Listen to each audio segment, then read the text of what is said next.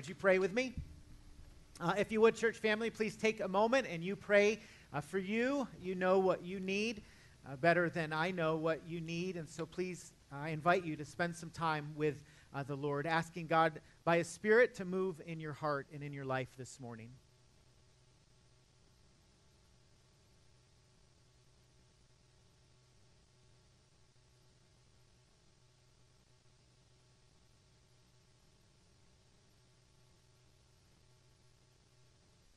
And if you would be so kind, would you pray for me that God, by His Spirit, would give me the words this morning to communicate His word to you in such a way that our hearts and lives might be changed for His glory.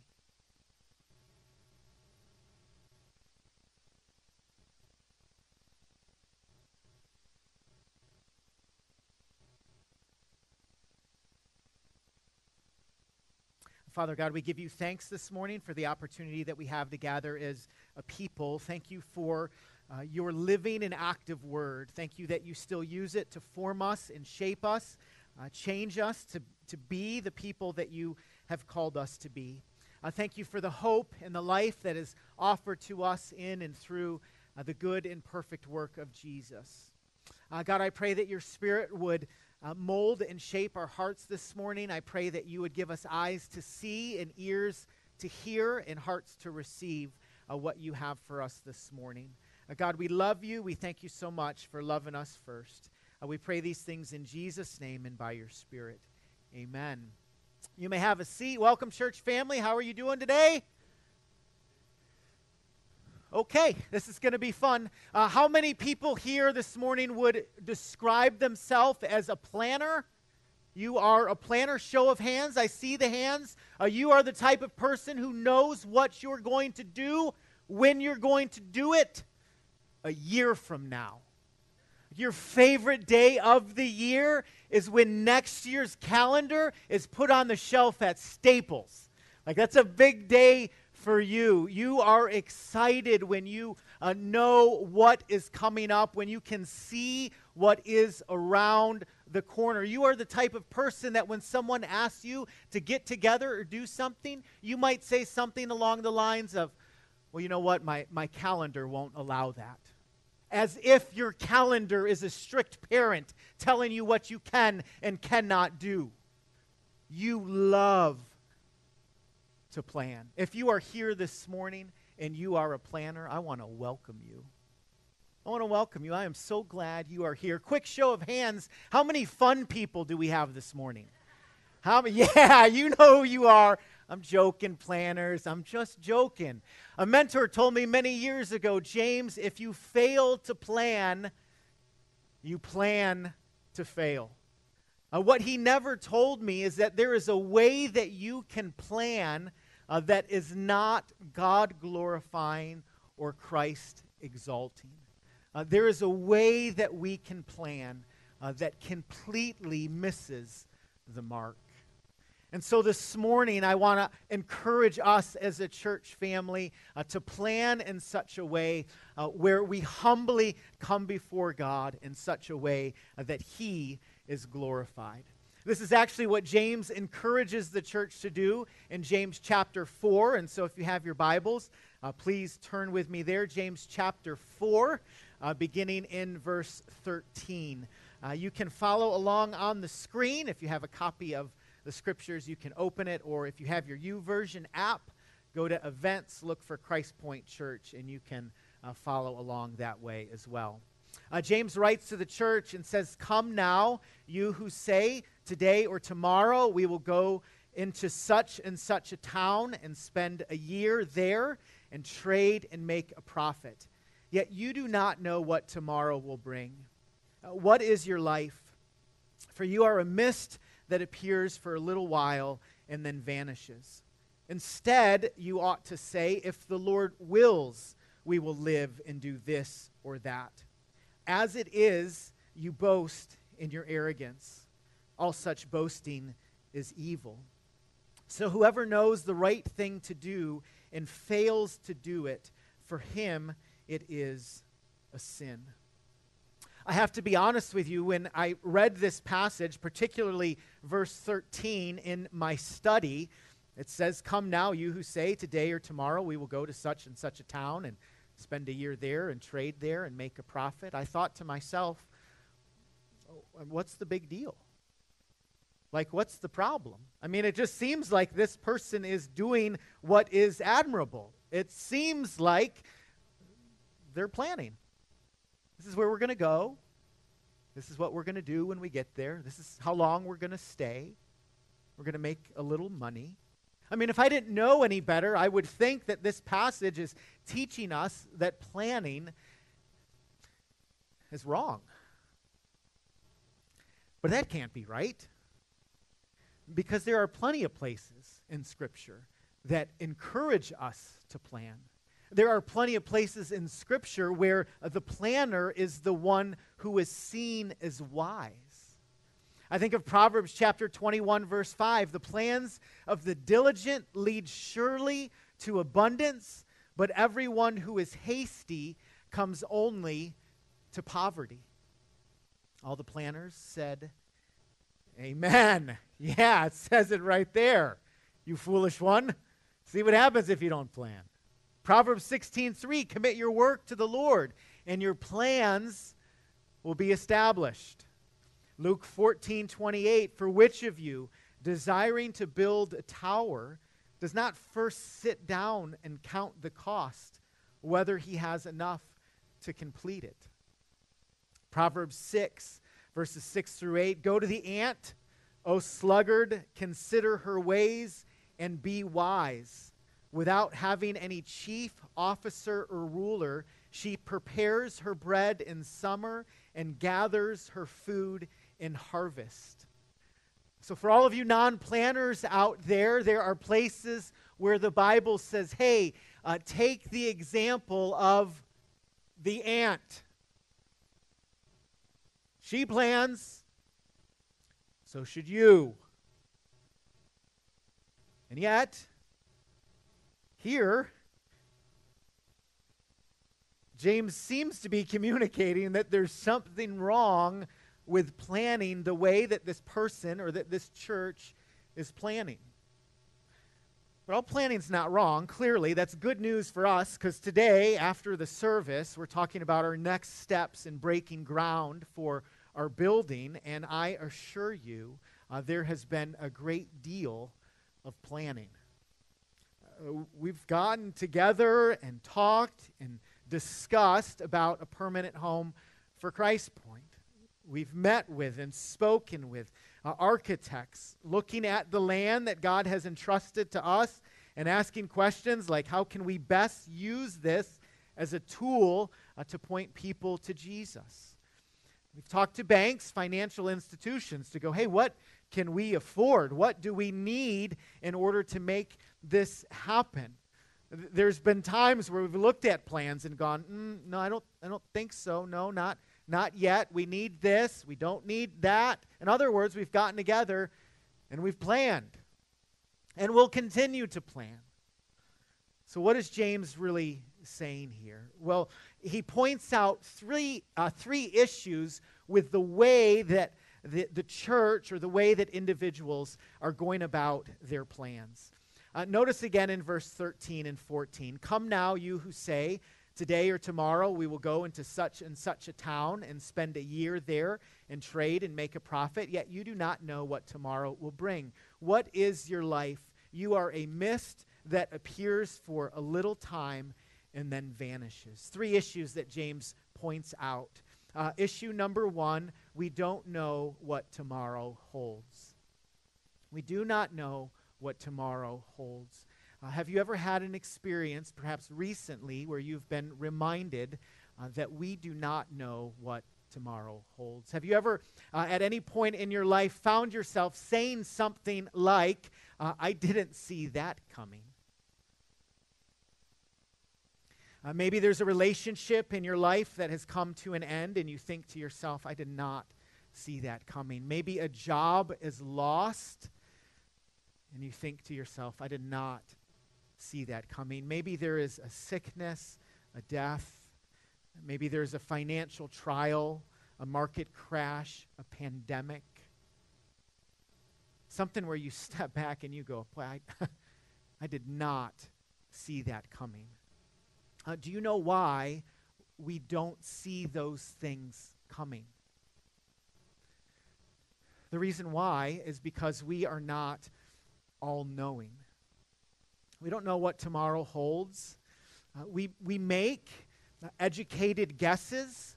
They are informed decisions, yes. They are thought-out decisions, yes. They are decisions where we seek wisdom and clarity, yes and amen. I'm not suggesting that there isn't such a thing as wisdom or discernment. There is. I am suggesting that we are not God. And because we are not God, we do not know what tomorrow holds. James is addressing those within the church who are operating in such a way that they think they know what is and what isn't going to happen. And yet there's all these reminders in life that we just don't know. The psalmist writes that our times are in his hands, but sometimes we as a people can operate as if our times are in our hands. This is where I'm going to go. This is how long I'm going to stay. This is what I'm going to do. This is where I'm going to go to college. This is the degree that I'm going to graduate with. This is the kind of girl or boy that I'm going to meet. This is when I'm going to get married. This is when we're going to buy a dog. This is when we're going to have children. This is where I'm going to work. This is for how long. This is what I'm going to make. This is when I'm going to retire, preferably early. This is where I'm going to move, the beach or the mountains, close to the grandkids. This is how my life is going to play out. And the reality that James reminds us of is we do not know what tomorrow holds. Quite frankly, we don't know what the rest of the day holds, let alone tomorrow. So that's the first issue. We don't know what tomorrow holds. The second issue is that life is short. Verse 14, yet you do not know what tomorrow will bring. What is your life? For you are a mist that appears for a little time and then vanishes. I mean, just think about that metaphor for a second. You are a mist that appears for a little while and then vanishes. I brought a potpourri this morning to demonstrate this. I had it in the front row. Someone was like, what's the deal with that? Like, is everything okay? I was like, everything's fine. Sermon illustration. You ready? Watch.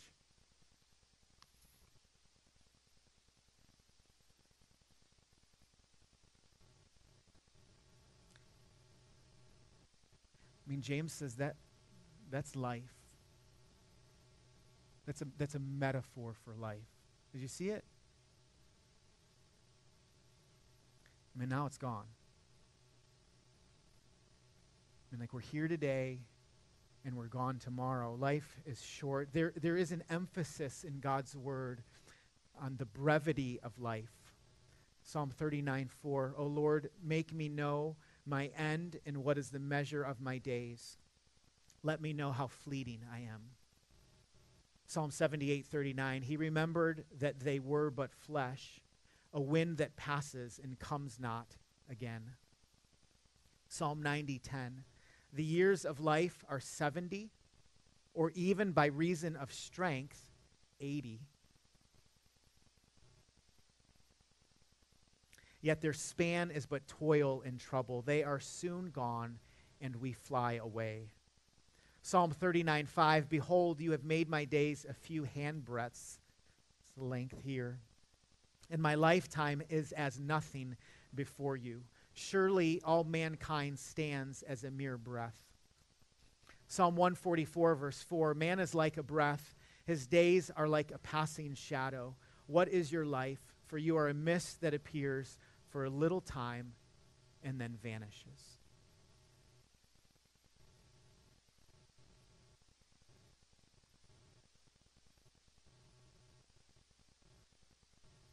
I mean, that's a picture of life that we're given.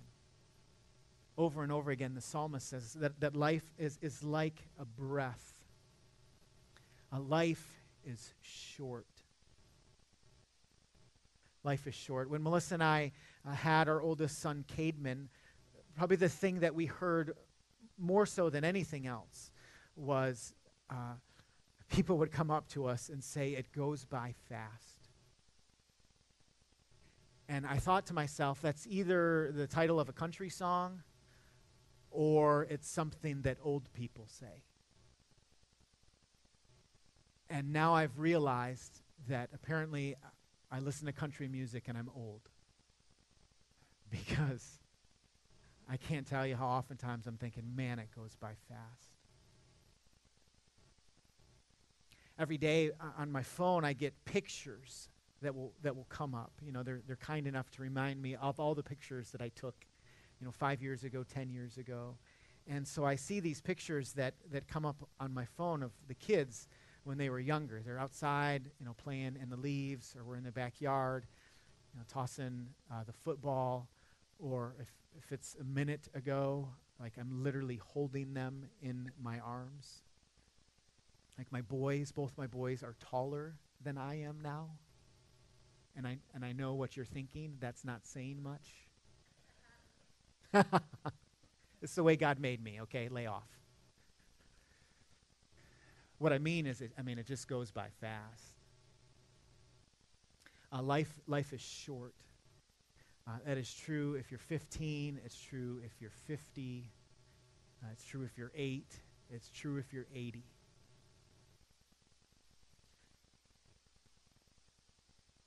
Life goes by fast. We are a mist. We're a breath. Now that can do one of two things. It can discourage us, right? It can cause us to be downcast or downright depressed. You're going, good night. Like you want things to slow down. You feel as if life is a ball gaining speed going down a hill and you're trying to catch up to it. Right? It can grip you in that sort of way, or knowing that life is short and we are a mist can cause you to narrow your focus and make the most of the time that God has given to you. Oftentimes, I think of my beloved Detroit Lions, the Honolulu Blue and Silver. In case you are wondering, they are favored today for the first time in, I think, 47 years.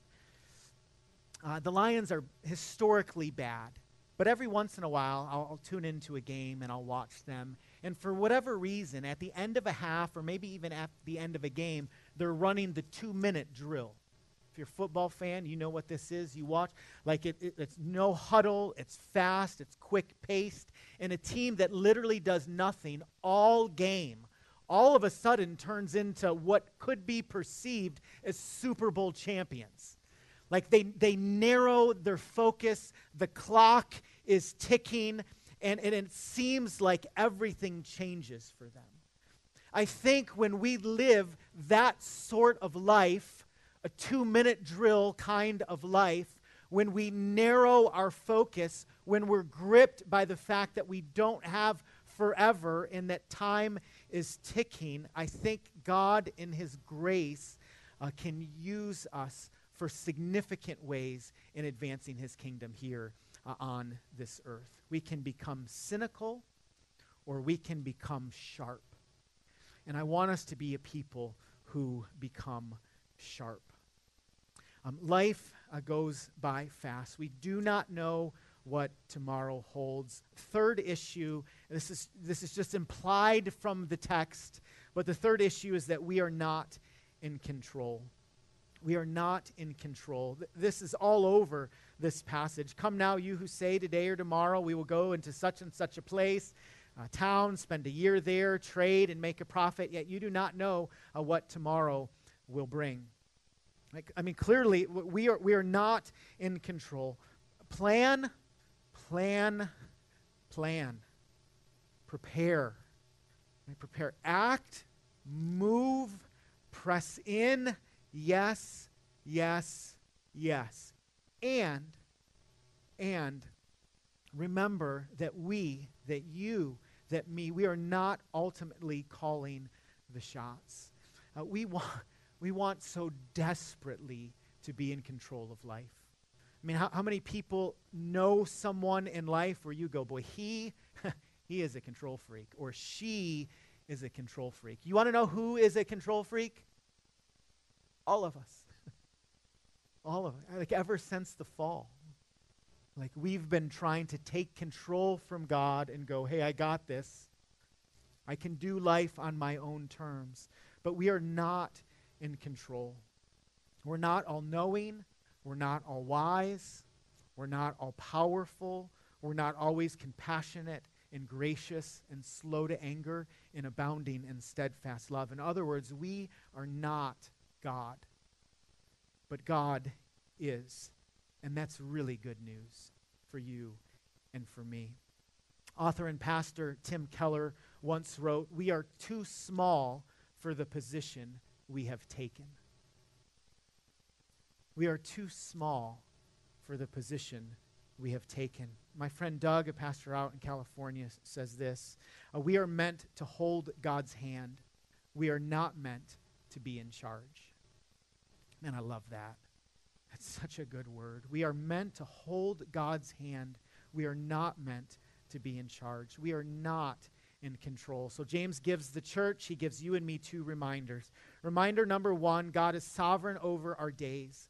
He says in verse 15, instead you ought to say, if the Lord wills, we will live and do this or that. If the Lord wills is not some trite Christian catchphrase that people trying to be uber spiritual say to impress their friends and family. Billy and I were talking with a missionary last week, and he said in his culture, oftentimes people will use the phrase God willing or if the Lord wills as an excuse to be able to get out of whatever they want to get out of. So instead of committing to be somewhere, they'll say, well, I'll be there, Lord willing. Are you going to be at church? You're going to be at worship? Well, I'll be there, God willing. But they don't really mean like, hey, my life is in his hands. If God wills it, I'll be there. They just simply use it as this catchphrase to get out of doing what they know they should do. That's not how James uses it here. He really means if the Lord wills, we will live. Like if God continues to give us breath, we'll breathe.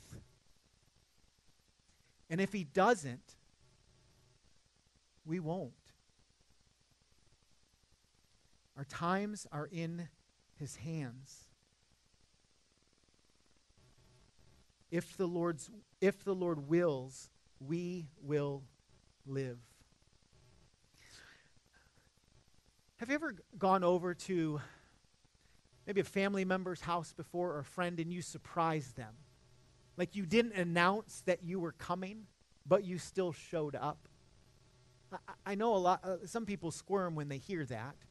But I remember a time or two in college when I would drive home from Ohio to Michigan to surprise my parents, particularly my mother. I wouldn't tell her I was coming. I would make the 3-4 hour drive. I would show up and knock on the door or maybe just walk in. And my mom would see me, maybe she was sitting on the couch or at the kitchen table, and she would look up at me and a smile would come on her face and she would say, what are you doing here? Like she didn't know I was coming. It was like, wait, what? What a pleasant surprise, I think it was. Maybe she was like, what are you doing here?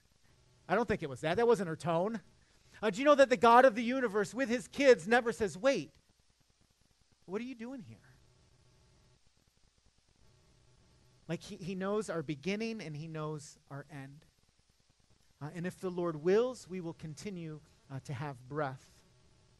And if the Lord wills, we will do what we do, or we will accomplish what we will accomplish, or we won't. Verse 15, instead you ought to say, if the Lord wills, we will live and do this or that. God is sovereign over our days, and he is sovereign over how we spend our days. Yes, we have responsibilities. Yes, we get things done. Yes, we move and we act. But James is giving a warning to the church of over prideful assumption.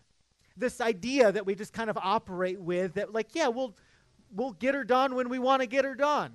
We'll do that when we want to do that. Here's my checklist. Here's my to-dos.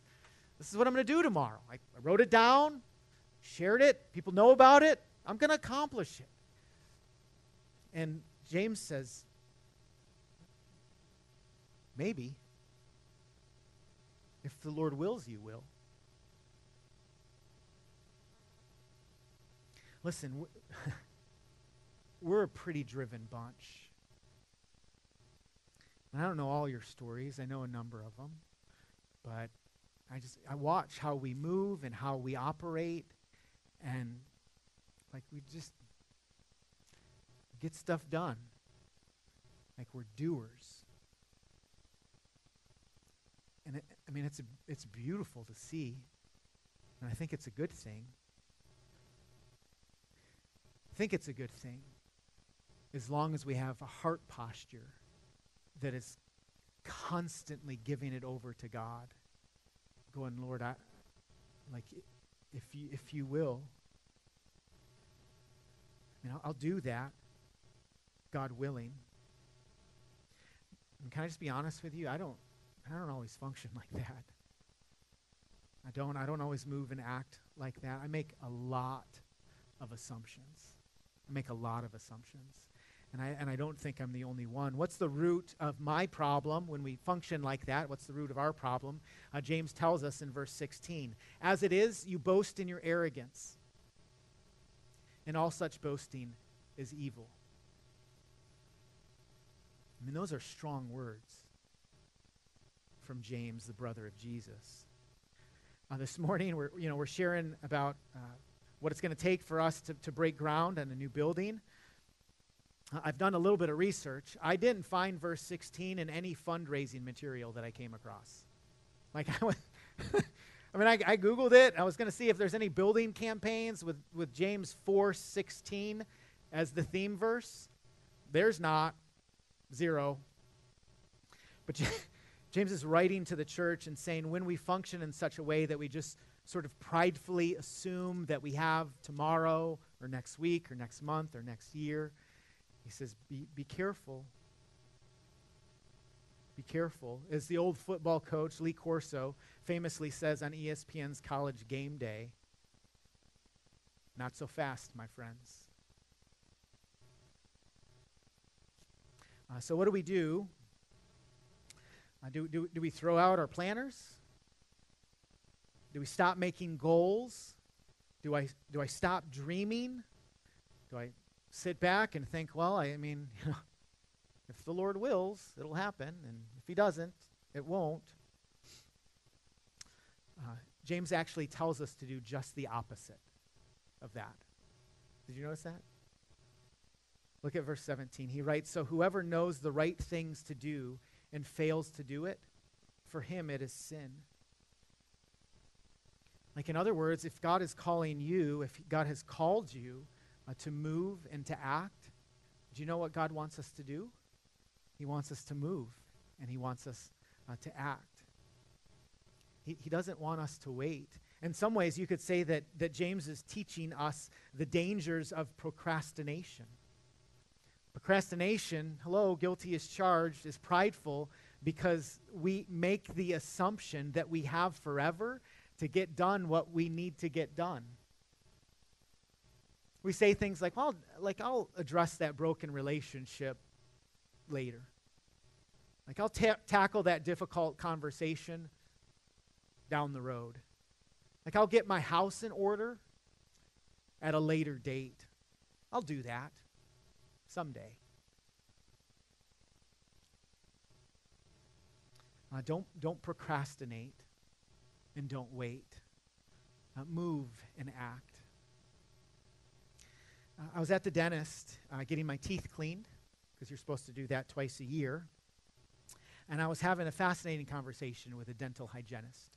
Actually, she was having a fascinating conversation with me. You've been there before. It kind of probably feels like how you feel right now. I'm doing most of the talking, and you're listening. And she was doing most of the talking, and I was listening. And, I had the little thing right here, like, that's annoying. And she's cleaning my teeth, and, we kind of got to talking, and I was mumbling a few things when I could. And she started telling me this story about how when her kids were younger, she always wanted to adopt. She's like, I always wanted to adopt a kid, but she's like, I'm like, did you ever do that? She's like, oh no, I didn't. The kids are older, and I don't, but I always wanted to do that. I always wanted to do that. And I was like, oh, that's cool, that's neat. And we're talking, and the missions came up. Topic of missions came up, and she's like, oh, I've always wanted to go. Like, I've always wanted to go. I've always thought it would be amazing to go and to serve in that way. And she's like, my church before, they've taken some trips before, but she's, I've always wanted to go, but I just always wanted to do that. I've always wanted to do that. And I'm just sitting there listening to these conversations. I've always wanted to. And I'm just sitting there. And I said to her, you should go. Like, you should go. Like that thing that you want to do, you should do that. That mission trip that you want to take, like, you should take it. If you weren't guaranteed tomorrow, is there anything that you would do today?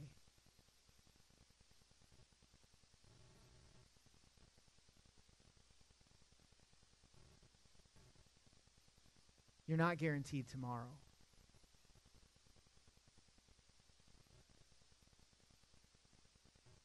So move today. So whoever knows the right things to do and fails to do it, for him, it is sin.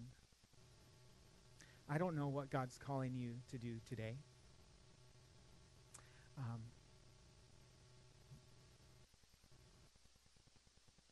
But I might assume that it's something. Somewhere along the line, there's this like Holy Spirit pull or tug, or like, I really should do. Don't wait. Do it.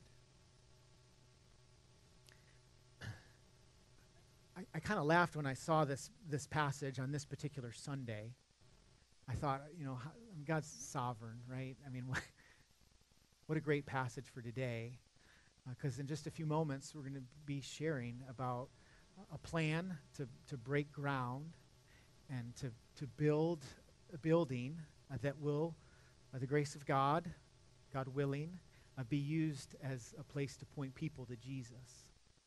And so I think to myself, what does it look like for us as a church to live James 4:13-17 out as we move and act in regards to a new facility?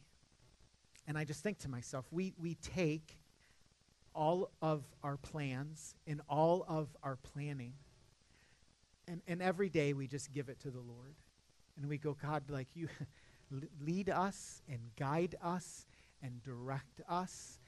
We commit this to you, and God, we ask that you, for the sake of your name, would move and act. We're not guaranteed tomorrow. Listen, I have dreams.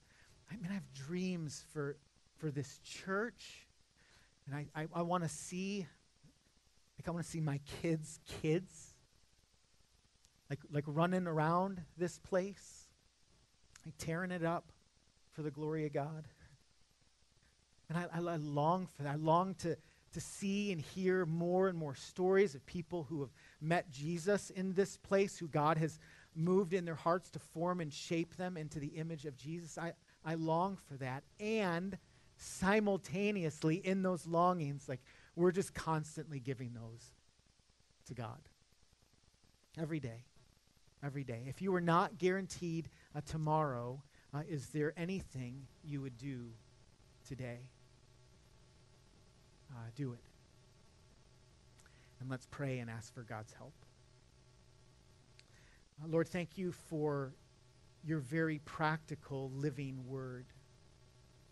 We thank you for how you use it to form and shape and change us. I thank you that you have spoken to us, that you haven't remained silent. I thank you that you're in the business of forming and shaping your people into the image of Jesus. You want us to think and act like your Son. And so I pray by the power of the Spirit that you would help us do that today. Lord, if there are things in our hearts and in our lives where you are challenging us, you are calling us to move and to act, Lord, I pray that we would live lives in such a way that we know that every breath that we have is a gift from you, and that we would make the very most of it. Please help us to do so. God, we love you. We thank you so much for loving us first. We pray these things in Jesus' name and by your Spirit. Amen.